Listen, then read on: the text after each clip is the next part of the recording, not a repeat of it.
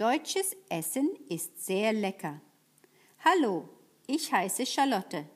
Meine Mutter kommt aus Deutschland und kocht oft deutsches Essen zu Hause.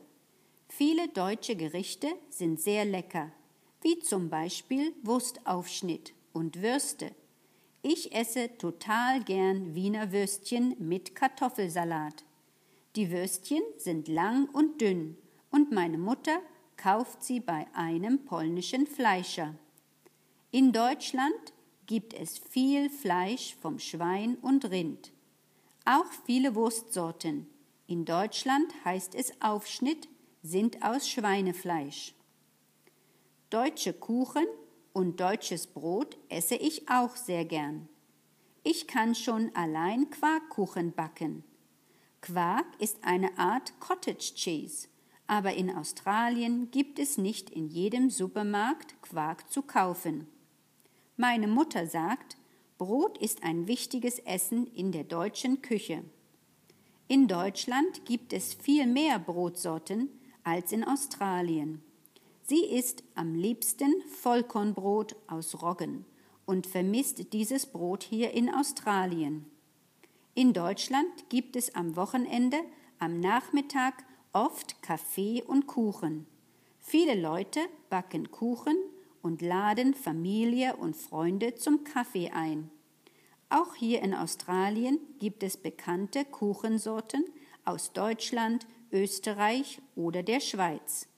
Kennst du Apfelstrudel oder Schwarzwälder Kirschtorte? Andere deutsche Spezialitäten esse ich nicht so gern.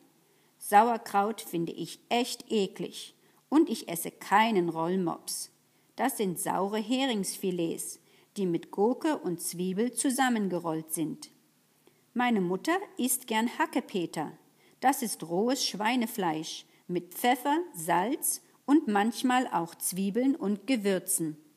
Das ist eine deutsche Spezialität, aber ich esse kein rohes Fleisch. Meine Lieblingsmahlzeit ist das deutsche Frühstück. Am Wochenende sitzen wir alle zusammen am Tisch und frühstücken sehr lange. Ich esse gern Brötchen mit Butter, Marmelade, Wurst oder Käse.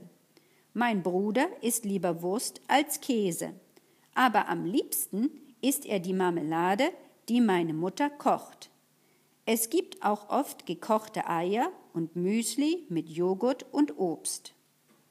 In Deutschland ist traditionell das Mittagessen die wichtigste Mahlzeit. Es gibt ein warmes Essen, aber heute arbeiten viele Frauen und Mütter. Deshalb essen viele Familien wie in Australien ein warmes Abendessen und zum Mittag nur eine kleine Mahlzeit. Manche Leute gehen in der Mittagspause zu einem Imbiss und kaufen Currywurst, Döner-Kebabs oder Salate. In Bäckereien gibt es auch viele verschiedene belegte Brötchen.